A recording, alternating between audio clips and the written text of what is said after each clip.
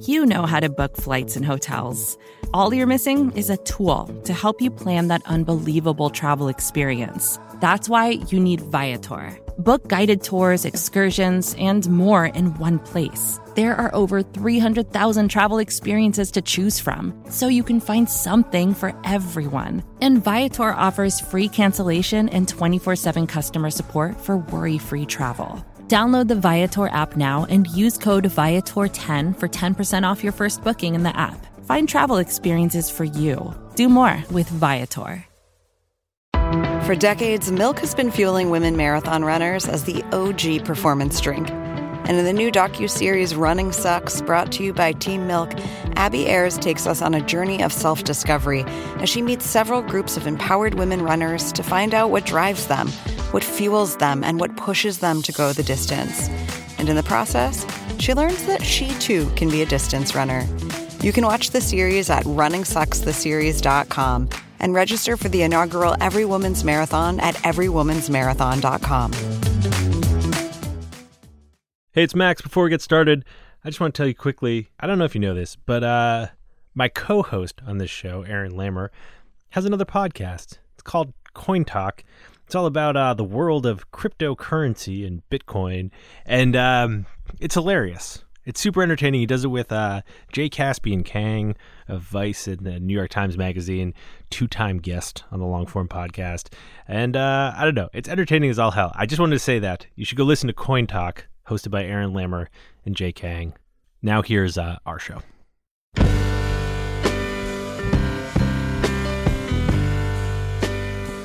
Hello, welcome to the Longform Podcast. I'm Max Linsky. I'm here with my co-hosts, Aaron Lammer and Evan Ratliff. Gentlemen, hello. Hi.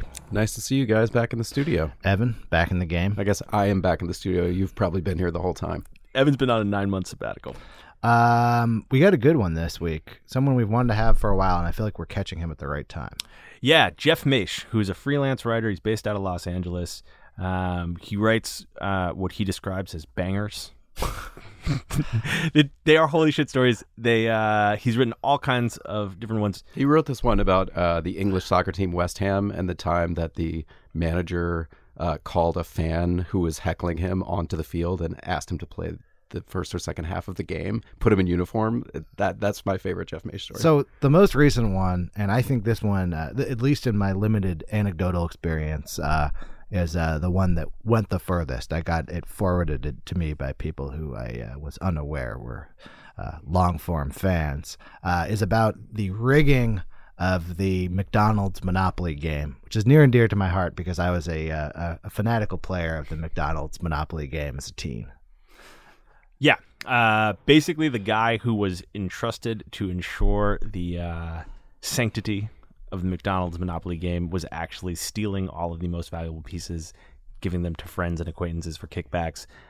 This all happened in like the late 90s. Yeah. And it was reported on and then went away, and Jeff went back, found it, reported it, and it's got to be one of the biggest stories, certainly in like Daily Beast history. It's like top Twitter, went everywhere, and then got in this crazy bidding war in Hollywood for the option rights, and was optioned for $350,000 by Matt Damon and Ben Affleck.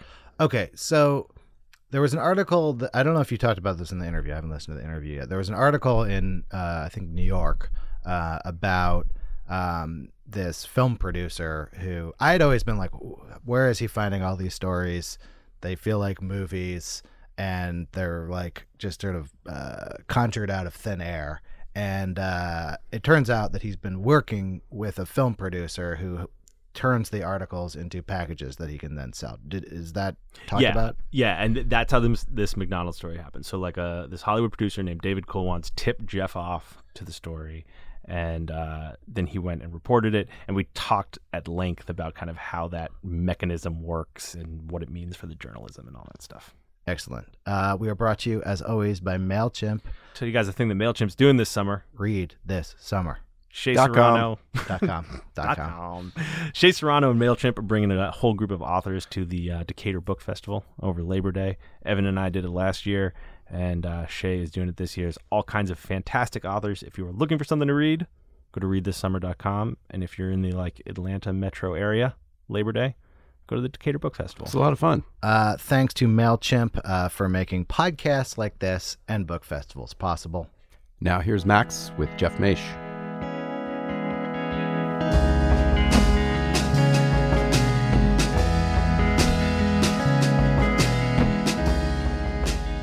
I feel like we're having this conversation at the right time. I think so. You're overdue. This whole thing is overdue, but I feel like we're doing it at the right time because I just read in the news that you're rich now. I guess so. It's been a difficult week. I mean, the movie deal was very heavily publicised, as was the sale figure. Yeah. In a number of trades, which was very awkward for me. Yeah, well, I'm just going to make it more awkward. The thing got bought for $1 million? The purchase price was $1 million. Right. And so the option fee was $350. Yeah. Which set a record, right? So I'm told. That's crazy, man. Congratulations. Thank you. Yeah, I mean, reading that on the internet really made me feel naked. It was quite embarrassing. And I had some kind of awkward conversations with family. Yeah, I can imagine. You know, Ben Affleck isn't going to arrive at my front door with a bag full of tens. You know. I mean, if you and I were closer friends, I definitely would have been like, you were taking me out to dinner tonight. I've bought a lot of dinners in the last couple of weeks. Yeah, I can imagine. Yeah, it's been a difficult week because, like, I felt like I was quite obscure before that, and suddenly being in, for example, the Hollywood Reporter and Deadline and stuff like that has been a surreal experience, as is being here on the Long Form podcast. And little things like just the last couple of weeks has been a real blur. Well, walk me through it. Like, that story goes up, and what happens next for you? They put it up on a Saturday night. Great time to publish a story. It's the hot spot of everyone knows the internet is cracking. That's when everyone is buzzing around reading 9,000 word articles. I was at a soccer game.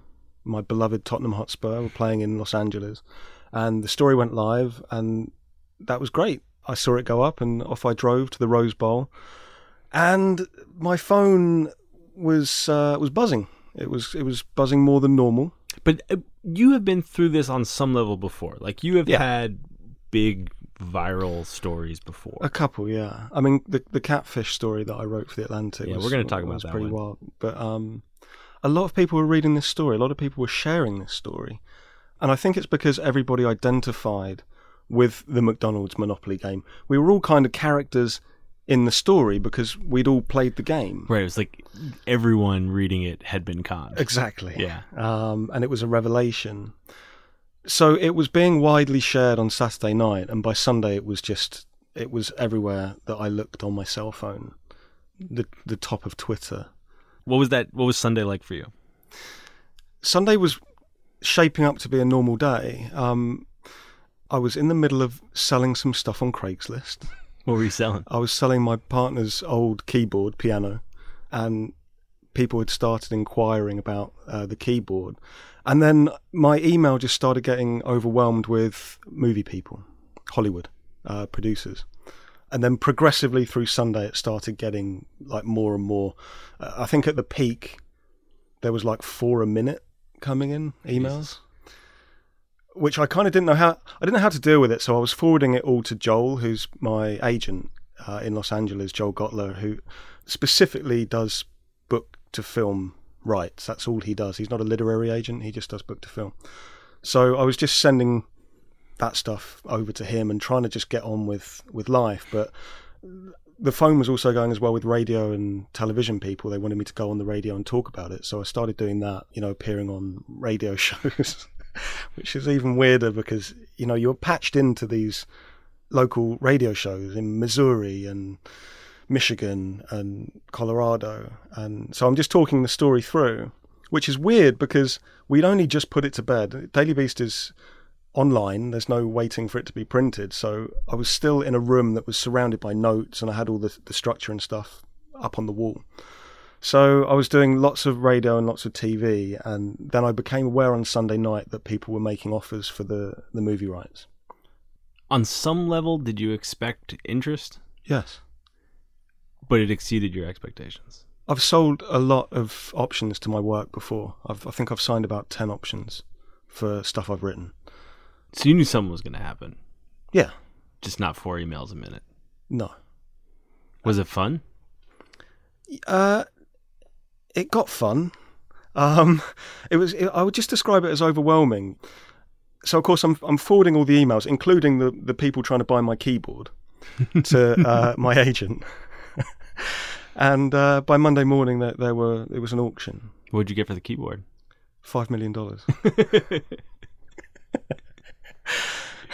Got $108 for the keyboard and $350,000 for the story. Something like that. Yeah, it was. I've read all the names of the people that were interested in making the movie, and it was really exciting, and I think I made the right decision.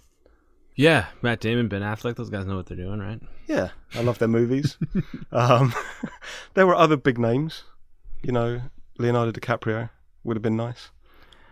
I want to talk about the Hollywood stuff more, but I feel like I also want to talk about the story and how you got the story, and it sounds like those things maybe are like slightly connected. Yeah, I guess they are, and everyone seems more interested in the deal side of things than the reporting side of things, which has been unusual. But yeah, I guess they are connected. All right, well, walk me through it. How'd you find the story? The story was sent to me. I was tipped off by David Klawans, who is an independent film producer. He's been mentioned on this show before because he was the producer that sent Joshua Berman the story that became Argo, the excellent Wired magazine story that's like one of the best long-form stories ever written. Of all time, yeah. Right.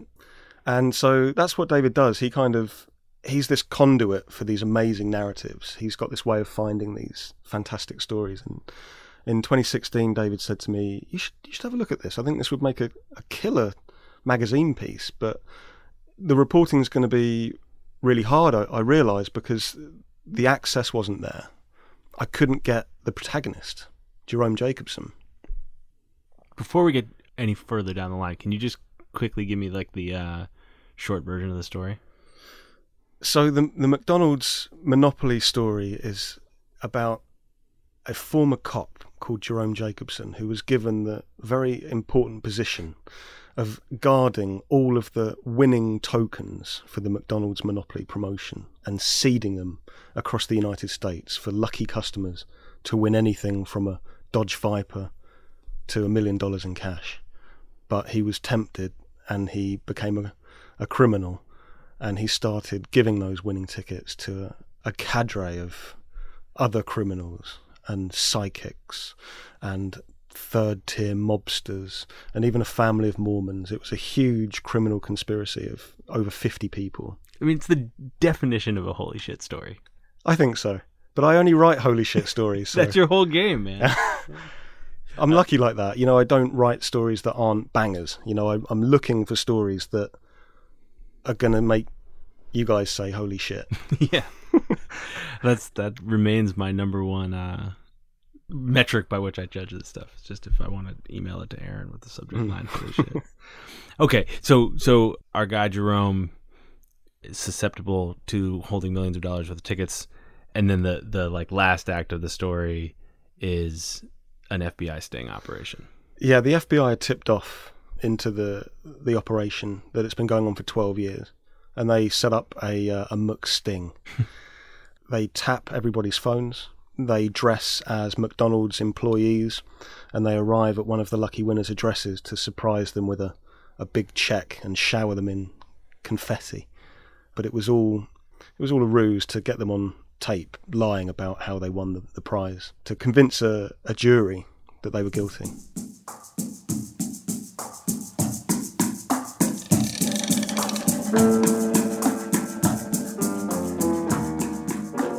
Hey, I'm going to put things on hold for just a second and tell you a little bit about Google Play, which is making today's show possible. Did you know that you can download and listen to audiobooks on Google Play? You can. With hands-free listening using Google Assistant or Chromecast, you can enjoy thousands of titles a la carte. No subscription necessary. That is important.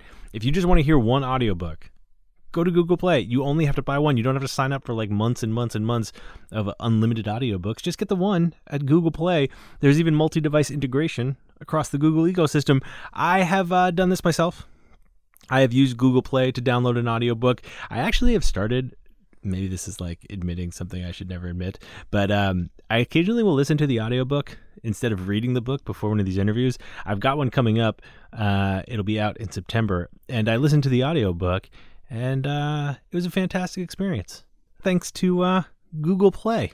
So you should try it out too. I think if you are listening to this podcast, you will like it.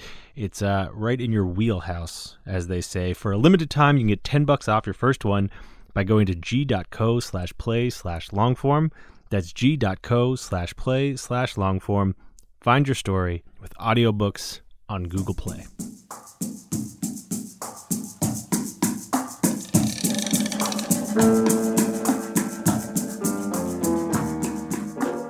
Okay, it's an incredible story. It's an insane story.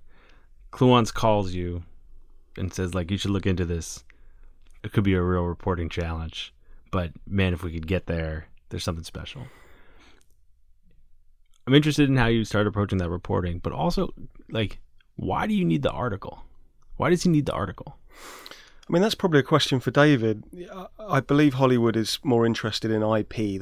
They like to have things that are based on something. Mm-hmm. I know that a lot of movies are based on comic books, and there's a bit of a trend for true stories. But yeah, I guess there's a value there in someone perhaps doing all the hard work and doing all the research. And, you know, it takes so long to research these stories. Yeah, we're talking about 2016. It's like sure, almost 2 years, right? Yeah.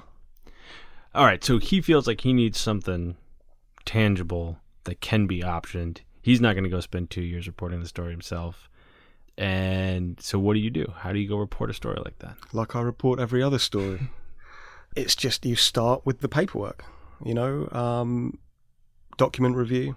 It was a big struggle to get the court docs. They were all locked away, and because the case was so old, they weren't readily available. So I had to order them. They had to fly them in from NARA, the National Archives and Records place up in Georgia, and then they went to Jacksonville.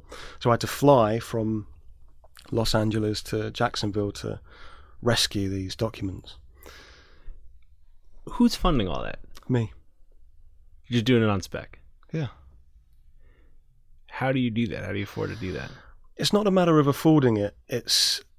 I've had problems in the past where I've pitched stories, and magazines have thought they were so good that they would prefer their staffer to do them. So I get all my ducks in a row first. Yeah. I was hurt by a magazine, even this year. I pitched a very obscure story and started reporting it, and then they suddenly realised that their staff reporter had actually been on the same story at the same time. You want to tell me what magazine? No. That sounds dodgy as shit. It is, but you know what? That's life. But yeah, I don't. It's not a financial thing. Flights are quite cheap to Jacksonville. I've got airline points, and I also need to know if I've got the story first. I kind of feel nervous about pitching a magazine story, and also I don't know many magazines that would fly me that far in this climate, in this magazine climate. I don't know whether there'd be magazines that would make that investment. How often do you go down the line on something that doesn't pan out? Quite often, yeah.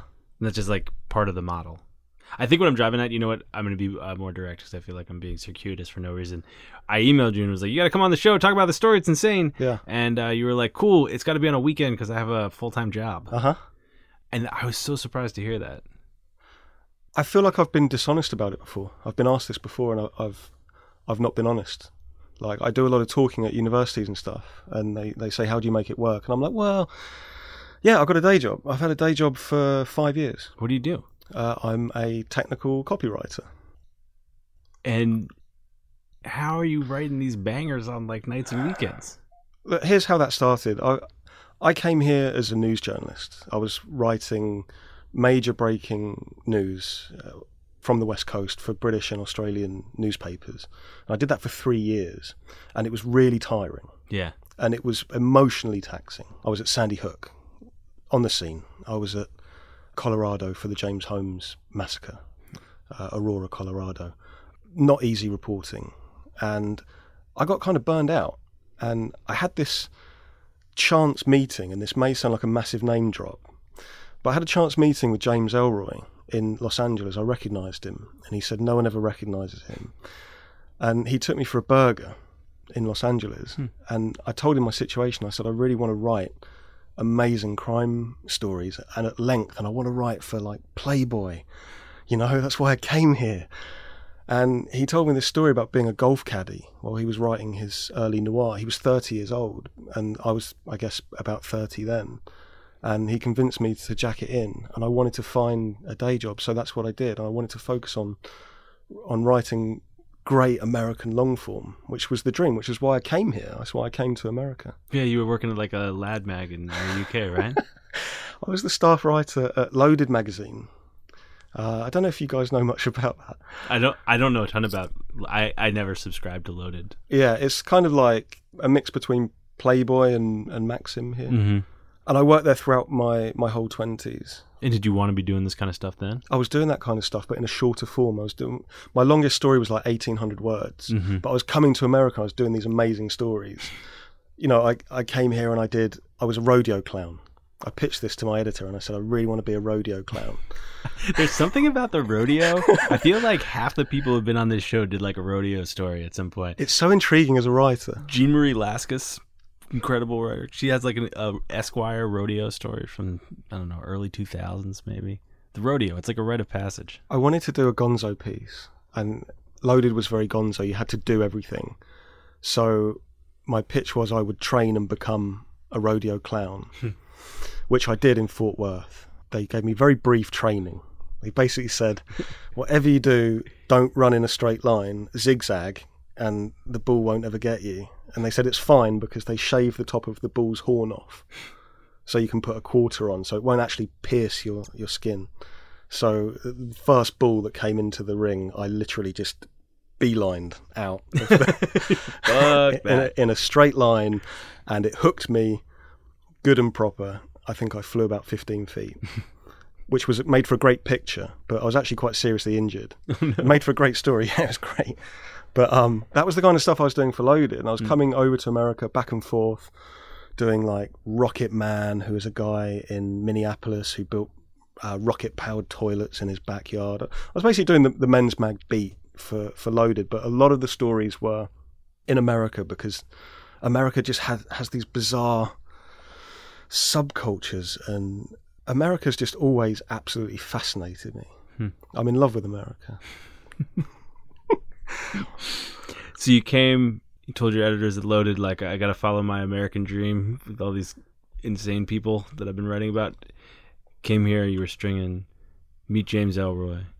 James Ellroy buys you a burger, tells you to follow your dreams, and you're like, all right, I'm not gonna go get a day job and keep doing the stuff on the side? Or was the crime writing like still always your focus and the other things, the 9 to 5? It was always my focus. I wrote one long form story, my first one in 2013, about a soccer hooligan. Yeah, for Howler, right? For Howler. It's a great story. Thanks, it's my favourite. And it gave me the bug. And having people read it, it was the first time anything had ever been shared on social media. It was the first thing I'd ever had with a byline that went crazy.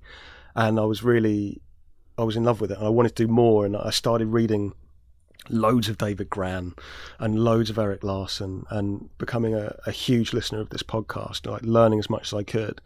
And I started pitching magazines and cool websites. And how did it start working for you? Like, a lot of people come on this show and talk about how they make it work, but it's definitely like the number one thing that people ask. It's like what people want to hear. It's like, financially, how do you pull this off? Well, the day job. I know, but I'm trying to figure out. Well, there's two things. I mean, one is like the decision to get a day job and to take that plunge, but then the second thing is just how you manage those two parts of your life. It's hard. Yeah, I mean, how do you do that? I work incredibly hard. I get up 4 or 5 o'clock in the morning. I'm on the West Coast, which is great because the rest of the world is already ahead. So I do a lot of calls then. If I have to, I do lunch calls during the day, and my travel I do when I can on the weekends. And you make it work. I speak to friends who have got staff jobs at magazines, and they say, I wish I had time to do long form, but you can if you really want to do it. But I don't know, listening to you talk my trajectory through made it sound easy. Like, it was a lot harder than that. When I first came to America, when I landed here, I was number 3 on Loaded, which was like one of the biggest men's magazines in England. And I stupidly thought that I was just going to immediately start working for Playboy and GQ and Maxim. I really believed that. I got here and I sent these introductory emails. Like, I've arrived. Jeff is here now. No pitch. No pitch. Just, ready for assignment. And, I didn't get anywhere. And I had to start, not at the bottom, because that's unfair on those titles, but I had to start with magazines like Howler that would give an untested writer a chance, and places like Narratively that are a great platform for someone that wants to write at length but doesn't have the cuttings behind them to go to, GQ or somewhere like that. When did you feel like you were getting on the map? When did you feel like you had your feet under you a little bit? Last week. Really? I don't know. It's so hard. Like, getting a commission is so hard. Writing long form stuff is so hard. And I've learned while I've done it. So many people on the show that they come on here and they say, well, I started as a fact checker at the New Yorker, which is great. Like, anyone who has that start is going to be a great long form journalist, but I never had that background. So it was reading and trying to learn as much as I could from editors as I went along. Was there a story that allowed you to jump from the places where the fees are really low, if they exist at all, to... No, the fees are still really low. that part didn't change? No, and I don't think it will. And I feel like I've come under some unfair criticism this week about the Hollywood stuff and about getting inspiration from film producers and stuff like that. But in a world where the journalism economy seems to be broken and freelancers are moaning that they can't get paid and that, is it going to be micropayments, or is it going to be, some kind of medium.com solution or Patreon, whatever it's called? Here I am trying to do things a bit differently and look for a way in, a way to make this work, a way to write long form. And I feel like I was criticised a little bit for that. What's your version of the criticism? How would you describe it? That I'm some kind of sock puppet for a nefarious Hollywood producer who is goosing magazines and newspapers to get his project set up. I don't even know what goosing means. People should know there were very significant air quotes around goosing. Planting stories, which just seems bizarre, because I haven't reported this McDonald's story, any differently to how I've reported any other story. David Klawans or anyone is not involved in the reporting or the editing or the writing of this story. What's your deal with him? Is it 50-50? No. He's got his own deal. He's got his own deal? Yeah. With who? Well, I guess with whoever purchases the movie rights. He's a producer. That's what he does. I'm really not trying to tag him. I'm trying to understand how Sure. it works. And if you want to say I don't want to talk about it, that's fine. I'll talk about anything. But this article comes up. What does he own of does he have life rights deals? How does it work? Not in this instance. I guess he just does what he does and sends the article to studios and says this would make a fantastic movie, and I guess they agree. But why would they do it with him?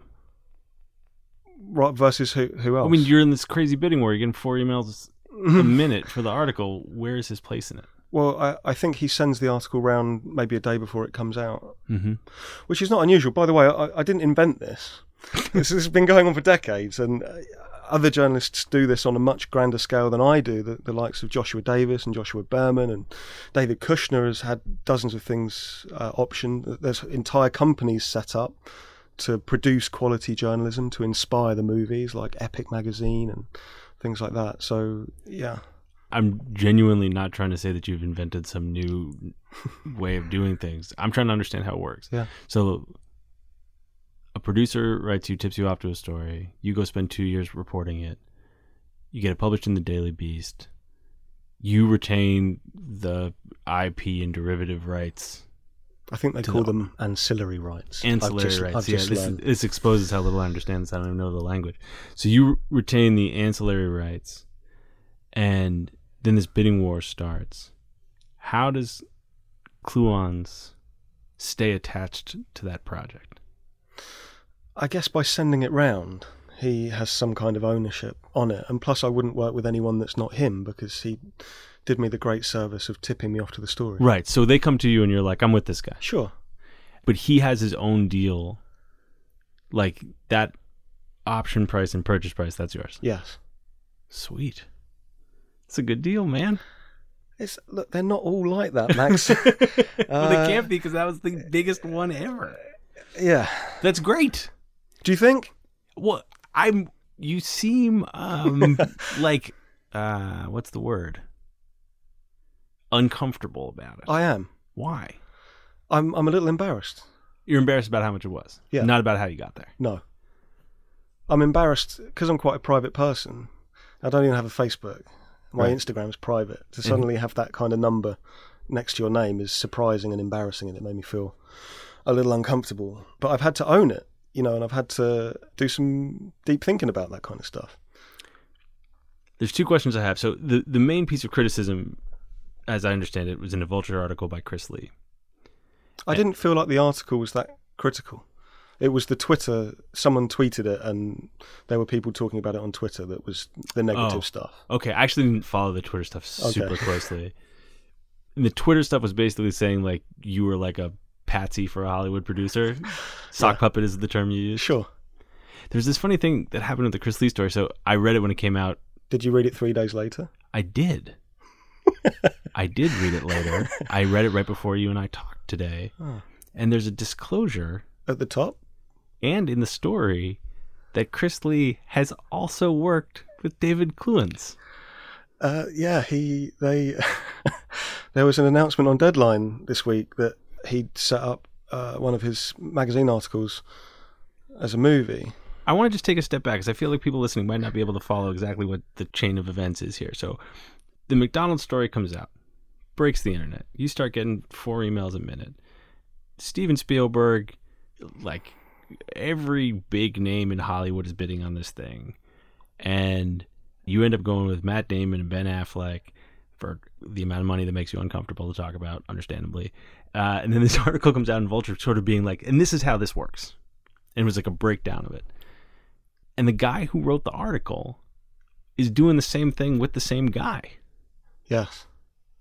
That's some real, like, snake eating its tail shit, right? Inception. Yeah, that's what was. I couldn't believe when I saw that disclosure. It's like, I did tell you that a lot of this is happening. But by the way, the criticism that there's something nefarious about this, that there's somehow the legitimacy of the reporting is in question, is ridiculous. well, here's the question about that, as I understand it, is about life rights and the degree to which anyone that you're reporting on in the story is also invested in the project's future as film or TV.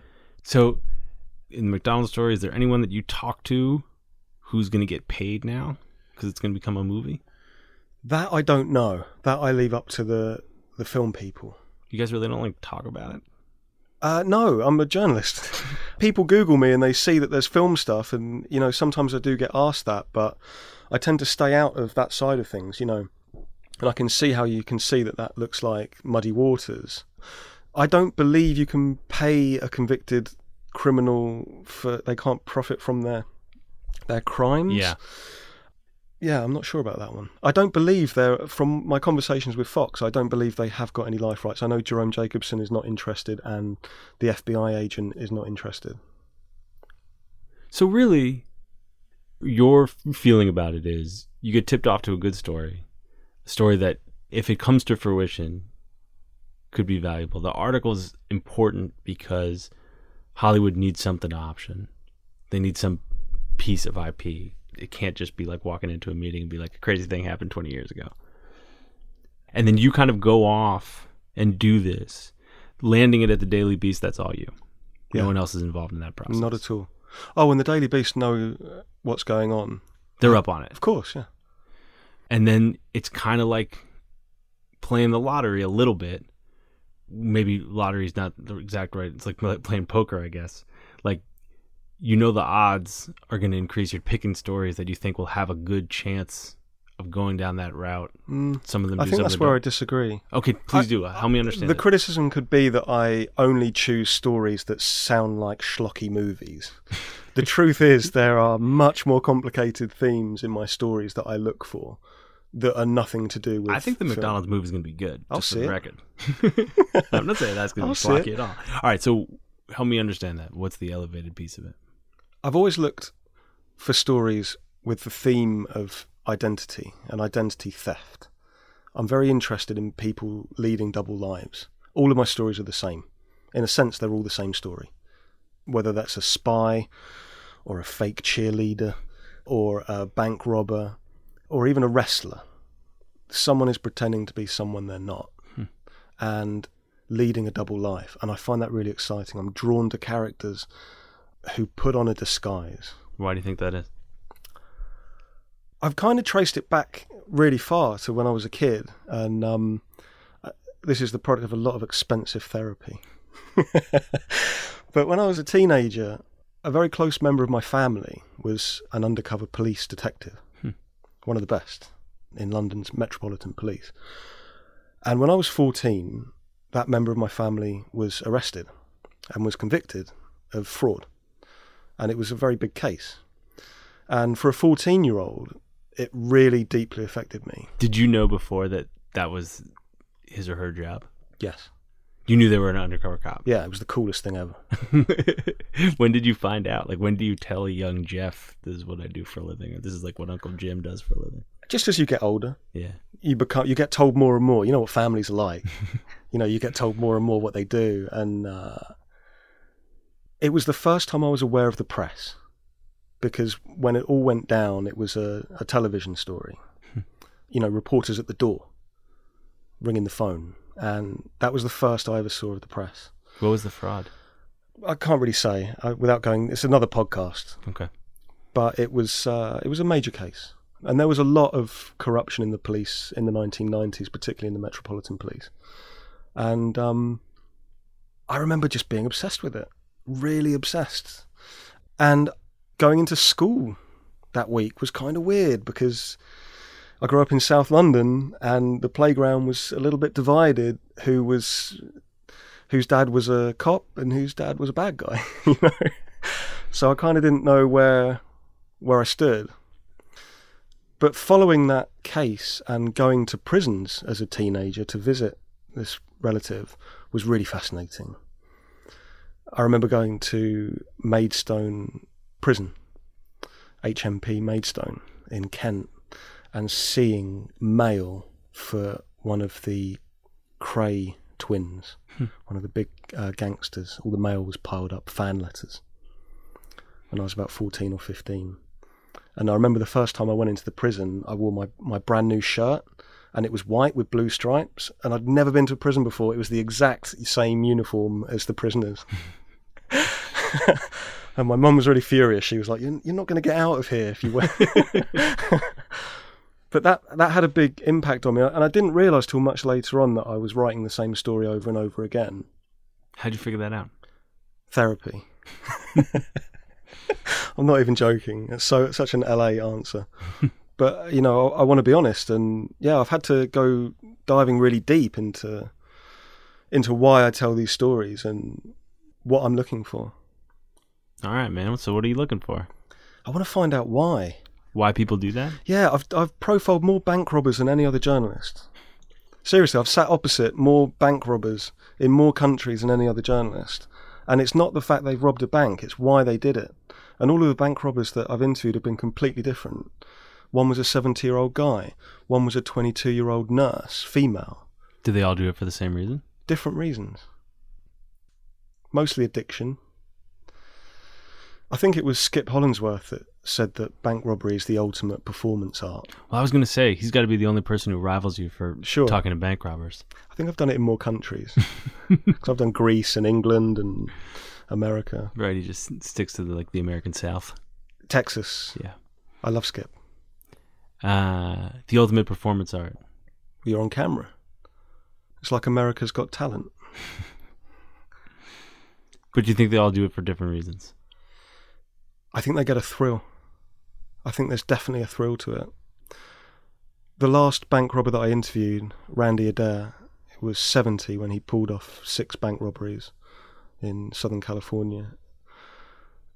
the big thing about his story was that when he was arrested, finally, they figured out that he was a former LAPD police detective. Not just any detective, but this heroic detective that was even at the arrest of Sirhan for the murder of Bobby Kennedy. And he lived this amazing life. And he was using, I think, his cop knowledge. He'd investigated bank robberies for 30 years to pull off these bank robberies and doing them in such a way that he wouldn't get caught. Small banks, close to freeways, keeping it small, didn't even really have to wear a disguise. That's fascinating to me. And in every one of the stories, there's this same moment. What I really love is the mirror moment, which is where they put the disguise on for the first time. That's what gets me going. Why? I don't know. It's just great. They become someone else. This spy, in my second book, The Spy with No Name, this Czech spy, they give him a tuxedo. He's a boy from a small village, and they give him a tuxedo and all the training he needs to become a spy, and they give him an apartment and gold cufflinks and a bottle of really expensive aftershave. And there's a bit where he's alone in his apartment for the first time, and he looks in the mirror, and he doesn't see himself anymore. He sees James Bond, or the Czech version of James Bond. Are you still in touch with that relative? Yeah. How do you feel about them now? We're very close. Good guy. Yeah. There are bad people in the world, and there are good people that make bad decisions. And I see that in a lot of the criminals that I choose to profile. Sandeep Kaur, the bombshell bandit, the Indian nurse that I profiled. Holy shit story. Yeah. When I met her, she was tiny. I went into this prison in Utah, and she sat down opposite me, and she was just a slip of a girl. And she'd somehow got involved in blackjack and loan sharks and the world of Las Vegas, and felt that she had no other option than to hold up banks. I mean, wow. Wow. Good person who did bad things. Yeah, but there's also bad people that do terrible things. Jerome Jacobson, he was an ex-cop too. He was a police officer for the Hollywood Police Department in Florida. He'd always wanted to be a cop. He'd grown up wanting to be a detective. He tried to get into the Marines. And suddenly he's stealing $24 million from McDonald's. What makes you flip? What's your answer with him? Greed. It's the theme of the story. And I think, if anything that I get from living in LA and supposedly being so in bed with Hollywood producers, is that I'm such a student of film narrative structure, and I always have been. And I structure my stories cinematically. And with the McDonald's story, I did something cinematically in that I stated the theme really early, which was greed. And I love doing that because I think it sets the tone for the rest of the story. And I don't think a lot of long-form writers do that. Maybe it's too obvious. But the other thing I did was I mentioned a disgraced clown in the story, which a lot of people picked up on Twitter. I interviewed a disgraced Ronald McDonald who'd been accused of making threatening calls while he was paid by McDonald's to portray the clown. He says one word in the whole story, McQueen. He describes Amy Murray of McDonald's as the McQueen. And it took me months to get him, absolutely months, to find him. I found his YouTube account, and I had to look in the background of one of his videos and saw the number on his front door and cross-referenced that with some publicly available material. And I wrote him a handwritten note, and after a couple of weeks he got back to me and I did the interview. And he had absolutely nothing to do with the McDonald's story, really, other than that character sketch of Amy Murray. But what I wanted to do at that point of the story is to say, not everything is what you think it's going to be in this story. And there's a dark side to McDonald's. And that's why I pushed so hard to get that guy in the story. You ever thought about writing fiction? No. How come? It's really hard. I don't have that much of an imagination. What you just described was really hard. I get asked all the time when I'm going to start writing screenplays, and the answer is never, because I don't enjoy them and I don't know how they work. I also find dialogue really difficult to make up, especially American dialogue. Everyone either sounds like a cowboy or... But for me, I get a real thrill out of digging really deep into the court documents. All of Jerome Jacobson came from the court documents, pulling his speech, his deposition, and when he was speaking on the stand. That's where his words came from. So everything in the story either comes from a court document or from a publicly available record. And it's easy to drag and drop that, and it sounds authentic. You can't make up the way that ex-cops talk. You know, like when I watch True Detective and things like that, I look at that and see that's not how cops talk. That's how actors talk. Mm-hmm. You know, real cops and real robbers, they talk in a specific way, and I try and get that as authentic as I can. And I'm just not interested in fiction. Because often the truth is, as they say, wilder than fiction. And especially you're looking for like the wildest stories you can find. Yeah, I'm blessed because I don't have to do the non-wild stories. Like I don't have to do a 400-word story on something I'm not interested in and then chase down a newspaper for $75. Do the people you work with know what you do? Yes. Are they into it? They just don't really know much about it. I mean, they think it's cool that I'm verified on Twitter for some reason. It's like, but they don't. You know, it's it's such a different world. It's tech. I mean, I don't write stories that would be a conflict of interest. You know, I don't write the hacker stories for Wired. I've got no interest in writing stories about startups or things like that. You know, I work at a big tech company. It's pretty big, yeah. It's one of the biggest. Not that you can tell me. No, yeah. I'm one of 80,000 staff. Help me understand for a second how you balance those two parts of your life. So you told me that one way, in like a practical sense, is you wake up at 4 a.m. and call. Sometimes, yeah. Sometimes it's as late as 7. You work your ass off, though. I work hard. But you know what? I've been so nervous about telling people that I've got a job because I feel like editors would think I was an amateur. I've felt that for a long time. I've felt that, he's not full-time, so, you know, he's too busy writing press releases. He's not going to get this done properly. But I feel like I got to the stage where I just want to let the work speak for itself. I over-report everything. I try really hard to get things right. And I kind of don't care now. Well, good for you, man. I'm glad you feel whole about it. But I got to tell you, it makes me think a little bit about this thing that you're interested in, which is like one person leading two lives. Mm-hmm.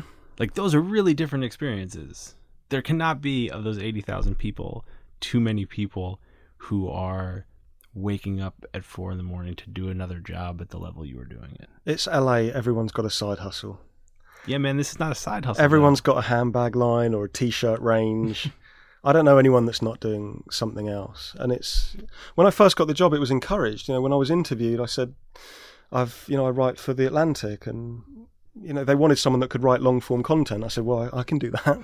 Does your work feel like a side hustle? No, it's a full-time job and I'm really passionate about it. I love it. I wouldn't be there otherwise. No. I meant your journalism. I don't know what you mean. Which one do you think is the side hustle? That's what I'm asking. I don't think there is one. They're both very important to me. Yeah. That's what I'm trying to ask you about. That seems hard. Having two full-time jobs seems hard. It is. It probably can't go on forever. Yeah. My partner asked me if there was a point where I would not have to do it, and stop waking up at fucking 4 a.m. If there was like a financial point, or if there was a emotional point, or a success point, and I don't think there is one. Evidently not this week. Right, you still got that job, right? Sure. I went into work that day. Got yourself like a extra fancy coffee on the way in or something? I don't think I did. I lived very modestly. I've got to tell you. I'm like, my apartment where I wrote the McDonald's story is less than 1,000 square feet, and every wall was covered in material. I had structure notes and depositions nailed up everywhere for maybe 2-3 months. So how much longer do you think you can keep it up? I don't know. I'm going to keep going until I don't have to. I mean, maybe I'll get a book deal. Who knows? Maybe I like the idea of sitting at home and writing a book, but I think I'd go mad. What do you want to do? I'd really like to write for The New Yorker, and I'd really like to write for the New York Times magazine. Do you feel close to that? No. Really? No, I still don't. Why? I feel like I've got a lot to learn. What's the gap that you think you need to close? I still feel like I don't have the next level of the literature side of things. Like, I think the reporting's there, but I'm still studying hard on the flourishes that make fantastic long form that gives you chills. Like, when I read Michael Paterniti, he's on another level, you know. The plane crash story, it's just phenomenal. And when I read David Gran, these are people that I look up to, and I'm going to get there, but I'm not quite there yet. Is it just sort of like practice that gets you there? Is it like finding the right editor? How do you do that? I think it's finding the right stories that will allow me to do that.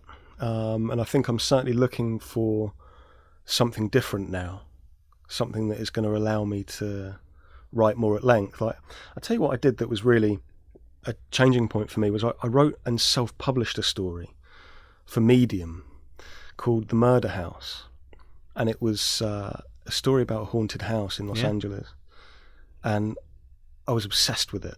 It was a local story, and I'd pitched it everywhere. I'd pitched it to all of the Los Angeles magazines, and everyone turned me down. They said it was like an old story, you know, there's nothing there. And I was obsessed, and I was already knee deep in the reporting, and I carried on writing it. And I ended up having nowhere to publish it, so I published it myself. And I commissioned an illustrator who was fantastic, and I commissioned a letterer whose work I really admired, and she illustrated and animated the pull quotes so that they moved very slightly, like a ghostly move. And no one had ever done that before, and they haven't done it since. And I was so proud of this thing, and I wrote it on my own, and I self-published it. And I just thought, it's such a great story, it's going to go up. Did you have anyone edit it? I asked a friend to edit it, yeah, a friend at the Times. But it was the first thing that I'd written that was, I felt like I'd let loose a little bit, you know? But I was super proud of it. And then, of course, it went on your list of, like, most read, I think it was. Yeah. Which was super cool. And then, of course, the other magazines and newspapers that turned it down were then reporting on it, which was just, you know. Right. That's a lovely fuck you. What can you do? But yeah, it was great. And I really love that story. Especially because people didn't know that it was self-published. People thought that Medium had commissioned it because the art was so good. That's kind of like a showman move. Do you think? Yeah. I think so. I'm really proud of it. And I feel like other journalists, everyone's looking for a way to actually get paid nowadays. And there's so many different ways to kind of do stuff now. There's these platforms that will pay you to get started, to publish your first kind of long form stuff. And you can even self-publish. And Medium now, I think I get a check now for that story. Right, for all the claps it gets? The claps, yeah. I get my check clap for the check. Claps. Clap check is something different in England. I want to just go back to what you were saying for a second about how you feel like you're not quite there. And it feels to me, listening to you tell this story of the last several years of your life, like it's been like a pretty solo adventure. Does that sound right? Yeah. I definitely feel like an outsider in the long form community. Why? I don't know. Okay. So I guess part of what I'm wondering is, like, do you think that you can get to that place that you want to get to doing it alone? No. So what do you need to do? Find a great editor. Yeah, that's what I was driving at. I've never had this. I don't think I've had the same editor twice, apart from Justin at the Daily Beast and Jenny, who was my editor at the Atlantic and then at the Smithsonian. Mm-hmm. She edited my Aretha Franklin story. Good story. Thank you. How do you find that person? I don't know. This is the thing that surprised me about coming to America. I really thought that you'd write one gangbuster piece and then suddenly your phone would ring and it would be the editor from Harper's. Hey, I saw what you did. That was a great thing. You got anything else? What's next? Doesn't happen. That hasn't happened. Never. It didn't even happen with the McDonald's thing. So you were getting 4 emails a minute from Hollywood, but 0 emails from 0. the New Yorker or the New York Times Magazine? No, I don't think they do that. What do you mean? Well, it doesn't happen to me, is what I'm saying. You know, and I thought the trajectory would be simpler. Like, I had it planned out. You know, I'd write for this magazine, and well, that would obviously lead to Playboy, and well, I've done Playboy now, which, you know, that obviously I'll probably end up getting a staff position next. You know, but it just doesn't happen like that. And I think a lot of freelancers feel like this, that I'm just a guy in an apartment trying to get noticed. But you did. Like, you can't get more notice than you just got. It's peak noticing. Yeah. Except it wasn't from the right people? I guess it was, yeah. I did send a pitch out that Monday and it did immediately get accepted by an editor who said that he just didn't want to miss out on the next thing. From a place you've written for already? But it wasn't even a pitch, it was a micro pitch, but they said yes anyway. Why didn't you pitch the New Yorker or the New York Times Magazine? I pitched both of those places the McDonald's story. Huh. I pitched a lot of places the McDonald's story. What was the reason, if there was a consistent reason that people turned that one down? I'm sure those editors wouldn't want me talking about it on a podcast, but I believe from overall the feedback that I got from the pitch was that the story was too old and that no one would be interested in a story that was not newsworthy. Can't you just reply to that email thread with your next pitch? That seems a bit audacious and not very me. Well, I mean, I think publishing your own story on Medium and commissioning illustration and text treatments, that's audacious too. I don't want to be sounding braggy. I'm not saying you should actually do that, but I mean should I just send just a blank email with just a link to Deadline? Yeah, I mean, I just this is interesting to me. You've got this track record now. There's 3 years of bangers. Sure. Holy shit stories. At what point does it seems to me it's important to you to get your byline in America's most prestigious publications? Sure. At what point does writing stories, finding stories, being tipped off to stories and go reporting the hell out of them and then writing them, at what point does that turn those places? I don't know the answer. I don't think the New Yorker gives a shit about my movie deal. Well, honestly, I don't know if they give a shit about your movie deal, but they got to give a shit about that's what any I'm worried about. 9,000 word story that many people read. Yeah, what was that's my big fear, is that coming on here and talking endlessly about Hollywood and Matt Damon and Martin Scorsese is going to somehow diminish how hard I worked on that story. Was my biggest fear in agreeing to come on here and not being able to talk about what I love talking about, which is the writing and reporting. I feel like we're this is not a normal version of what we would do, right? If you would come in 2 weeks ago, we just would have been ticking through all the stories and I would have been asking you about all of them.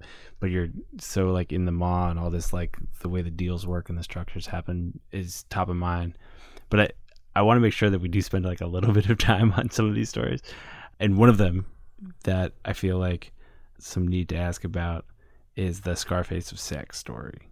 Give me the origins of that one and how that one came to be. Was that one where did someone tip you off to that one? Just me. How'd you find it? Someone put a catalogue through my front door for a Taschen coffee table book about pornography for some reason, and there was a photograph taken in the ballroom of Michael Thevis, the Scarface of Sex. And I read everything. I'm an obsessive reader. I read cornflakes packets. So I read this catalogue and saw that and was immediately interested in who Michael Thievis was, because I'd never heard the name. And a very quick Google search told me that Michael Thievis in the 1970s was the guy that invented a peep show machine.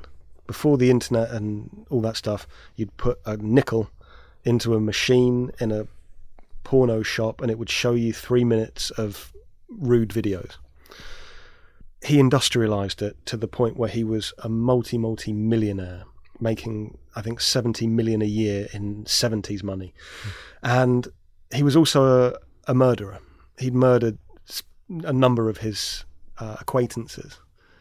One of them, I read, he had turned his remains into a paperweight, which immediately made all my storytelling synapses fire. Yeah. Because I was like, who is this guy? Why have I never read his story? You know what? That's the thing, though. That's part of what you, I think, have figured out that maybe other people haven't. And it's interesting that people from those big magazines rejected the McDonald's story because it was too old. Because one of the things that we've found with long form, with the website, is that we can post an article that's 15 years old and it does just as well as something that came out yesterday. And for readers, like, a good story is a good story. And these things are pretty evergreen. And I mean, the McDonald's story had this incredible quirk of really being broken right before September 11th. So it got lost. But I do think that's part of what it seems like you figured out, is like, people just want to read a good story. And just because it happened 15 years ago doesn't really matter. No one knows the details. Did you know about Michael Thievis? No. Yeah. I mean, that's great, because I'm writing for hopefully people that have never heard the story before. But it's with the Michael Thievis story, a lot of the journalists, when it came out, a lot of my kind of friends and writers said, oh, I knew about this, but it was just too hard to report. But I went there. I went to Atlanta. I flew there. I booked a flight. I went there. I knocked on the door of the family. And I think I got that from my days doing the news reporting, where you were doorstepping people every day. You don't have that fear. And that was what broke me into the story, was winning over Michael Thievis' son, Tony, who opened up the family archives, his father's notes and diaries. And no one had ever got on the plane before. And that's what gives me a thrill. And also, I love going to an editor and saying, this is what I've got, and there's no one else on it. And I do like a bullet point list of the best bits of the story. And I think that's irresistible. Or at least I hope that's irresistible. Yeah. And even if it's not, maybe like it will become more irresistible. Hopefully. Can I ask you a couple more questions about these stories? Go for it. I've been reading your stuff. I've read all these articles. And I'm like excited when one comes through. And you email us sometimes when you have one, or sometimes we just find one. But I'm always excited when there's like a Maysh story. Because I know that you're trying to write bangers. And they're fun. They're always fun to read. And they're crazy. And I send them to Aaron and say, holy shit. They're always crazy. And I guess I wonder a little bit whether that wildness can like wear off on you, you know? Do I become immune to the wildness? Yeah.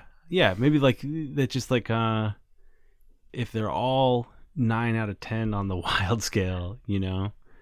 I think maybe it's a confidence thing. Writers like Susan Orlean, who write about normal people in normal situations, and the writer at The Guardian who writes the long form, the great British long form, Sam Knight, writes about sandwiches and looking glasses. Pubs. But he's a spectacular writer. So I guess I'm hiding behind these amazing stories. And I guess I was flattered and concerned when someone tweeted that when I wrote the McDonald's story that I didn't have to add any sexing up, or I didn't need to gin it up. I just reported the facts. And it was true, but I feel like I don't have to pour the sauce on to these stories because they're already holy shit. Yeah, I mean, that catfish story is one of the craziest things I've ever read in my life. I love that story I so couldn't much. believe it. People still write to me about that story. The short version of the story, for people listening, if they have not read it, is that a woman got catfished by some old asshole, and the pictures the old asshole was sending to her was of a male model. And in order to try and get closure from this horrible experience, she tracked down the male model and was like, "Listen, I sort of fell in love with your pictures." And then those two people fell in love in real life, got married. They're not married yet, but Getting they married. are very serious, I believe. Those two people fell in love, got very serious. They live together. That's an amazing story. I still think about that story all the time. How do you find that one? That David Clowan sent me that. He sent me a link to a very small nib in a British tabloid. So good.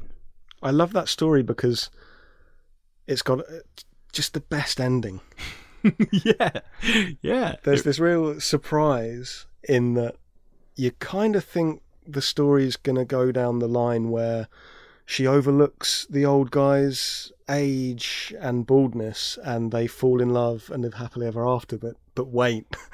And that story was another one that a lot of people read, and I was getting really nice messages about that one.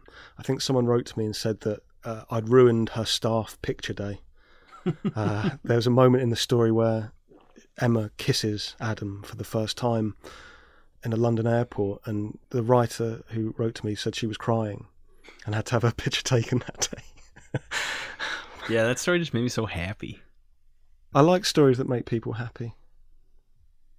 I have this theory that's come out on, I feel like, on this show, where you talk to someone for long enough, you go back and read all of their work back to back to back to back, which, I did with you before this, and you start to see these themes, and you realize, like, people are writing about themselves on some level. They're trying to answer some kind of question. And for you, that question is about this relative universe, you think? Possibly. Is there anything about yourself that these stories have taught you? Like, is it part of, like, wanting to just be like, yeah, have a day job? Like, I just want to get that out there. Yeah, I guess so. Well, that's my secret. I'm not ashamed of it. Going on university campuses and talking with other journalists, you get asked that question. And I've been on one recently at the University of California where the other two journalists have both come clean that they do this other work. And there's really no shame in it. I don't want to deceive others as well, because people trying to get their start in long form think I'm sitting by the pool drinking pina coladas, turning out the odd banger. I try and write 3 stories I really hope we haven't made banger a thing. It's on me if we did, don't worry. I only write maybe 3 or 4 stories a year, and I wouldn't be able to survive financially on the magazine payments for those stories. It would be impossible, even in England, especially in England. And to do so in LA, one of the most expensive cities in the world, has been really tough. There's been some really tough times. People have talked about, like, my trajectory, this week, but I spent a lot of time writing without a byline, being an uncredited foreign correspondent, working my way up, getting paid $100 for a story, then getting paid $500 for a story. I was still being paid $500 for a story last year. What'd the Daily Beast pay you? I don't know whether they'd want me to say. Probably not. It was a good deal. It was a good deal. For them. Oh, for them. I was about to be pretty surprised. It sounds like it's been like a strange week for you. Yeah, I nearly didn't come on because I was worried that I'd come across the wrong way, I feel like in the Vulture piece I came across as some kind of grifter, Really? Yeah. I don't know, maybe that's just me being paranoid, but it's just been a weird week. I've had to come to terms with a lot of stuff this week. Yeah, it seems like a real week of, like, highs and lows. Yeah, it's been wild. I mean, it's been a blur. And how are you feeling now? Pretty good. I'm glad. Great, in fact. That's excellent. I'm in New York. It's amazing. I guess I wondered a little bit if you felt like, I know that you think the criticism was undeserved, but I wonder if you felt like it came out of some kind of jealousy. My friends said that's obvious. It's the green-eyed monster. They're all jealous, but I think that's lazy, and it would be lazy of me just to say that. And I had to look deeper than that. I wanted to make sure. I needed to check my morals and check my ethics. Yeah, I'll take a story tip off of anyone. If you've got any story ideas, Max, great stories that have never been told, I want to hear them. If anyone's listening that has a great story that's never been told, I want to hear from them. I'll do the same again. Well, I'm glad you're feeling good, man. Thanks for doing it. Thank you.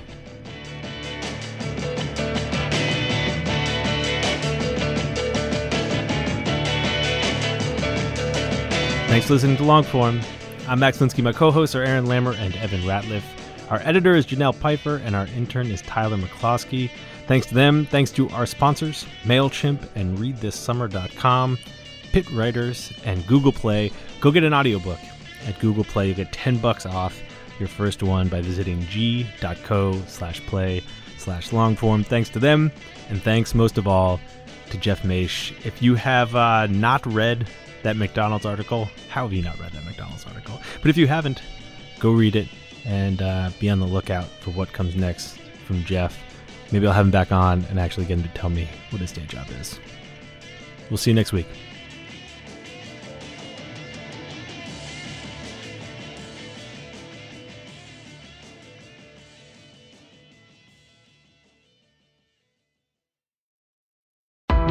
Why do you run?